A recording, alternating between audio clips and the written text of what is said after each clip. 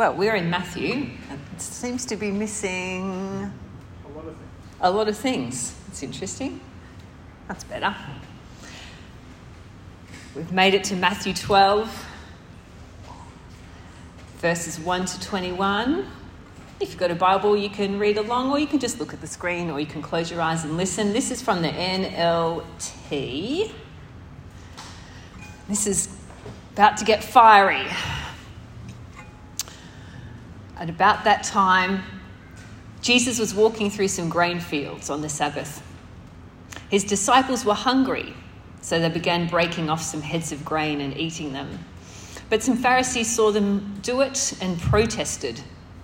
"Look, your disciples are breaking the law by harvesting grain on the Sabbath." Jesus said to them, "Haven't you read in the scriptures what David did when he and his companions were hungry? He went into the house of God, and he and his companions broke the law by eating the sacred loaves of bread that only the priests are allowed to eat. And haven't you read in the law of Moses that the priests on duty in the temple may work on the Sabbath? I tell you, there's no one here who's even..." Oh, that's wrong. "I tell you, there is one here who is even greater than the temple. But you would not have condemned my innocent disciples if you knew the meaning of this scripture. I want you to show mercy, not offer sacrifices. For the Son of Man is Lord, even over the Sabbath." Then Jesus went over to their synagogue, where he noticed a man with a deformed hand. The Pharisees asked Jesus, "Does the law permit a person to work by healing on the Sabbath?" They were hoping he'd say yes, so they could bring charges against him. And he answered, "If you had a sheep that fell into a well on the Sabbath, wouldn't you work to pull it out? Of course you would. And how much more valuable is a person than a sheep? Yes, the law permits a person to do good on the Sabbath." Then he said to the man, "Hold out your hand." So the man held out his hand, and it was restored, just like the other one. Then the Pharisees called a meeting to plot how to kill Jesus. But Jesus knew what they were planning, so he left that area and many people followed him.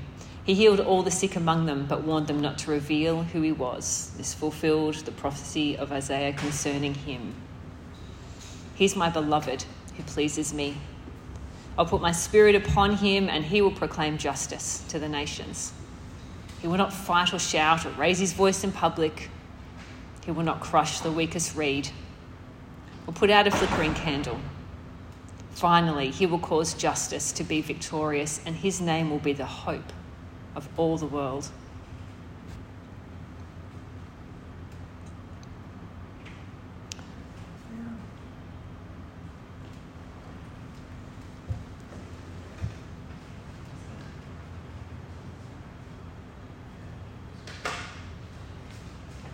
Flick that off.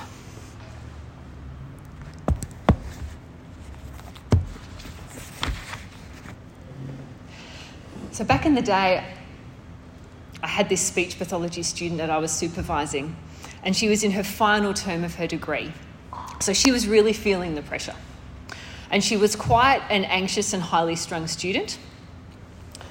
And she was running a therapy session with a young woman who had a major stroke. And I was watching through the one-way mirror and just making some notes. And I noticed that the young woman who had the stroke was getting very frustrated. And the tears of frustration were starting to flow down her face. And I was waiting for the student to stop the session and just take a time out, offer her a tissue and slow everything down. I was waiting, and my student just barreled on into the session. So I had to knock on the door and call a little, "Whoa." And this student was so worried about running the session right and doing the right things and giving the right whatever, the right cues and the right this and that she completely missed it. She actually didn't notice. She was totally blinded to the person in front of her. Now that might sound a bit odd and a bit extreme, but I think it's actually a little snapshot of the bigger snapshot that we saw in Matthew. Because in this incident, which I reckon they started referring to as Sabbathgate eventually, the Pharisees are just totally uninterested in their disciples' well-being. And I would say that they would have preferred the man with the deformed hand to just remain with it rather than actually have the healing. Because all they could really see was this threat that Jesus was posing to their system and their position and their influence. So they were just totally blinded to the humanity in front of them. It says that they go off to plot and kill Jesus, and that word kill in the Greek is like obliterate. It's like get rid of him and his ministry and any trace of him. So for them to have had this reaction, there must be more to it than just some picking of grain in an untimely way and a healing of a poorly hand. And as I read over this and read over it, I could see this just collision course between this religiousness and the gospel of Jesus. So as a bit of background in terms of the Pharisees, they were like the Jewish religious leaders. They were very highly respected in the Jewish community because it was a religious community. They were considered the experts on the law, so all of the commandments and instructions that had been given to Moses. And they were incredibly dedicated, whole lives dedicated to the study and the teaching of the law and all of the instructions that God had given. And by the time Jesus was born, this whole institution had been established, which had the law, plus many, many ancillary rules and traditions and extra bits that the Pharisees thought would be helpful to the community, so that actually they were really ruled by just a slate of different things that they had to comply with. And later in Matthew 23, Jesus says that the scribes and Pharisees tie up heavy and cumbersome loads and put them on men's shoulders, but they themselves will not lift a finger to help. So you can see what's developed, that instead of shepherding the flock, the Pharisees have actually just set themselves up over the people and created this religious system that's just draining the life out of the community and actually leading people away from God, not towards him. But that's what religiousness does.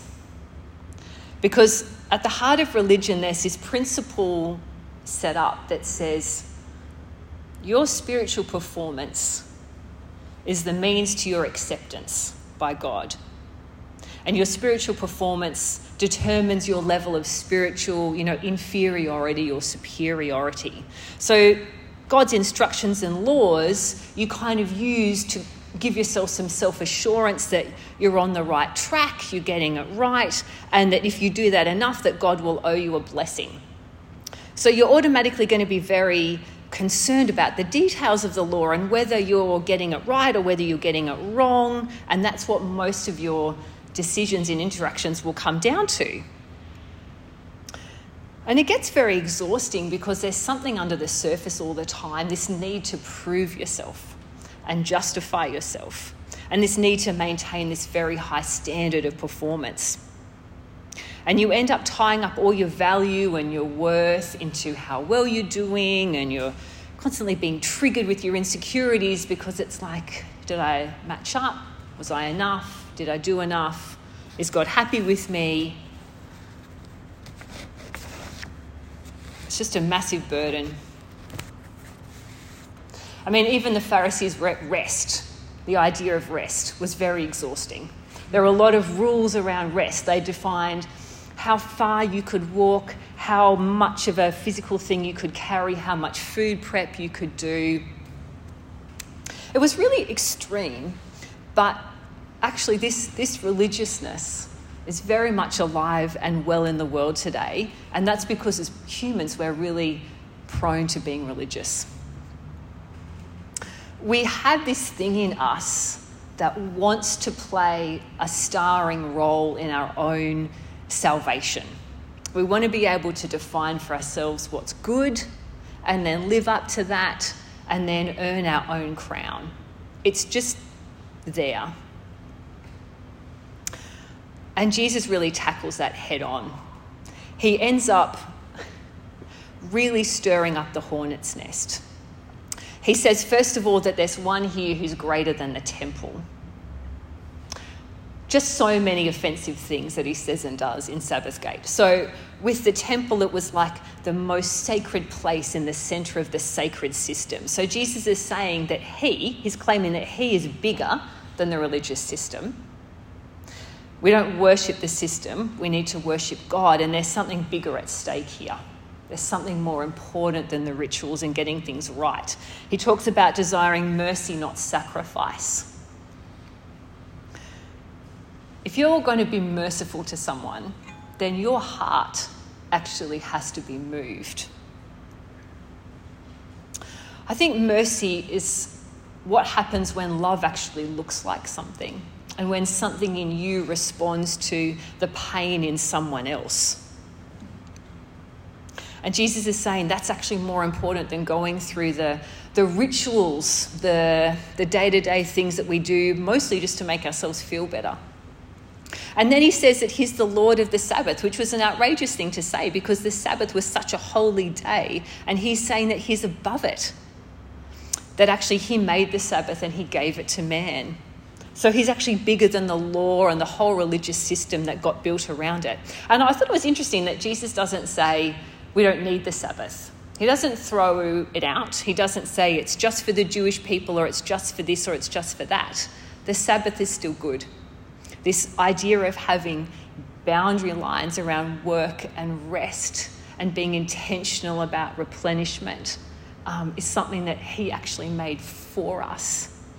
But he's not going to submit to this religious system and play ball. And then just to underline that and highlight it, he goes into the synagogue and heals someone. Now, the Pharisees just couldn't care less whether someone had been healed or not.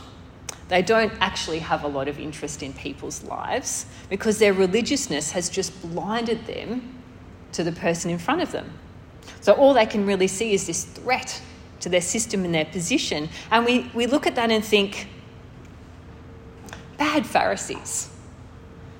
But I think we're all prone to this inability to see the humanity of the person in front of us sometimes.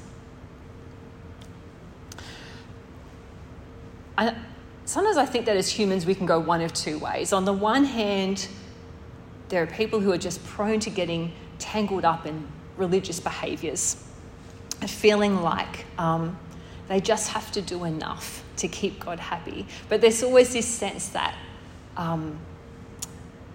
they're always slightly unacceptable to God, and God's always just a little bit disappointed in them, and that what God has for them is just out of reach, and if they could just get their lives fixed up, then they and God could be good. And that kind of means that you're prone to feeling just a little bit inferior or a little bit superior based on how good of a day you've had, basically. And that's the lens that you'll see people through. You'll be making little comparisons and little judgments and wondering, how am I stacking up in this conversation? Am I looking okay here? Am I keeping God happy? Am I saying the right thing? Is this person happy? Am I feeling inferior? And it just blinds you to actually who the person is. And then if you end up feeling threatened by the person, you kind of want to be right. You're going to be much less able to be generous because you're too busy in this mode of self-justification all the time. And it just makes it hard to see the person in front of you. Then there's kind of the moral choose your own adventure camp, which says, actually, I want to define what's good. I'm going to say what's good, what's right, but then you have to live up to it if you're in that camp. That's also exhausting. And because you've set yourself up as God in that area, you also have to judge everybody else. That's also very tiring. More self-justification. And again, it's really hard to see the person in front of you when you're trying to decide whether they live up to your morals or not, or what you think is the right way to go.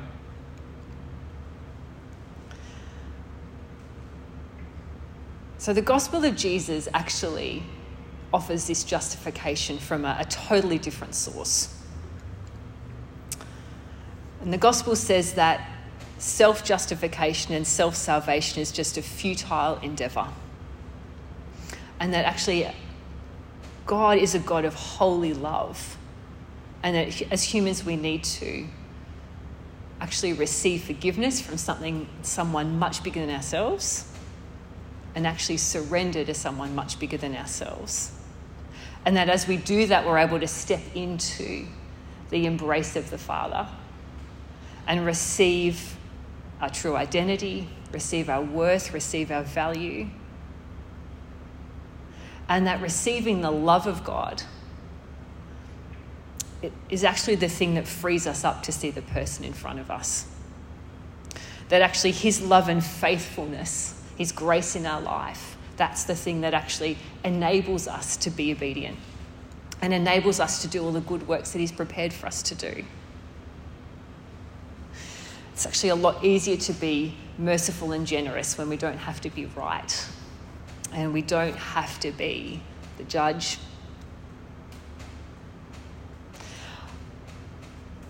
I actually think we need to preach the gospel to ourselves on a regular basis and actually just receive that love in that place of surrender over and over and over and over and over and over again. We need hearts that are just awash with God's love, because the current of the world is like this rip in the ocean. It's just constantly dragging us out into self-reliance and independence and competition and performance. And we have to keep on looking up onto the beach and finding the flags, the flags of grace and truth, because between those flags is the place of God's love. And wade back away from the rocks, back between the flags. And that's the safe place. I think that's the place where our heart is safe and secure. That's the place where we're settled and our hearts can come to a place of rest. And then we can actually see the patient who's frustrated and tired and crying, or we're happy to have our schedule disrupted because that's actually a need. Or we can just listen without having to fret about whether we've got the right words or the right thing to say in the right moment. And we don't need to be right. So sometimes I actually think it's easier said than done to stay between the flags. And it's probably something that we can all grow in.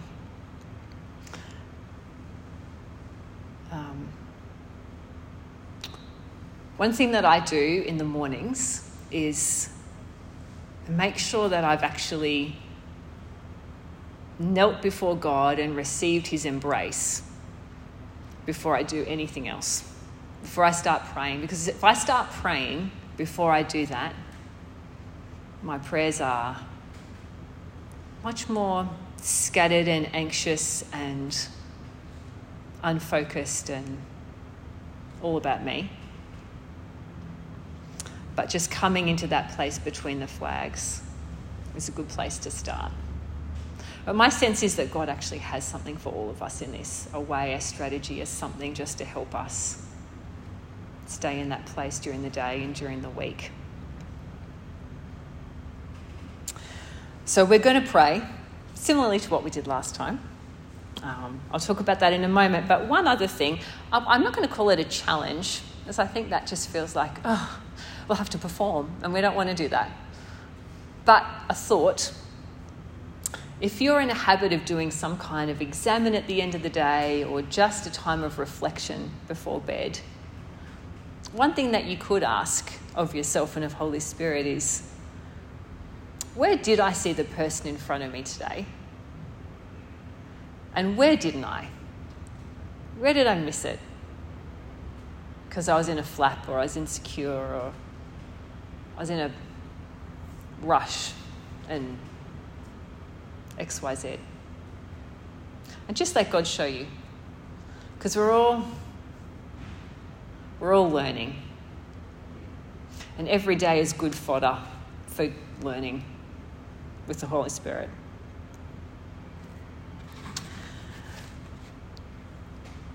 And then if you just get a really great creative idea on how to stay in the flags and you want to share it next week, that'd be amazing.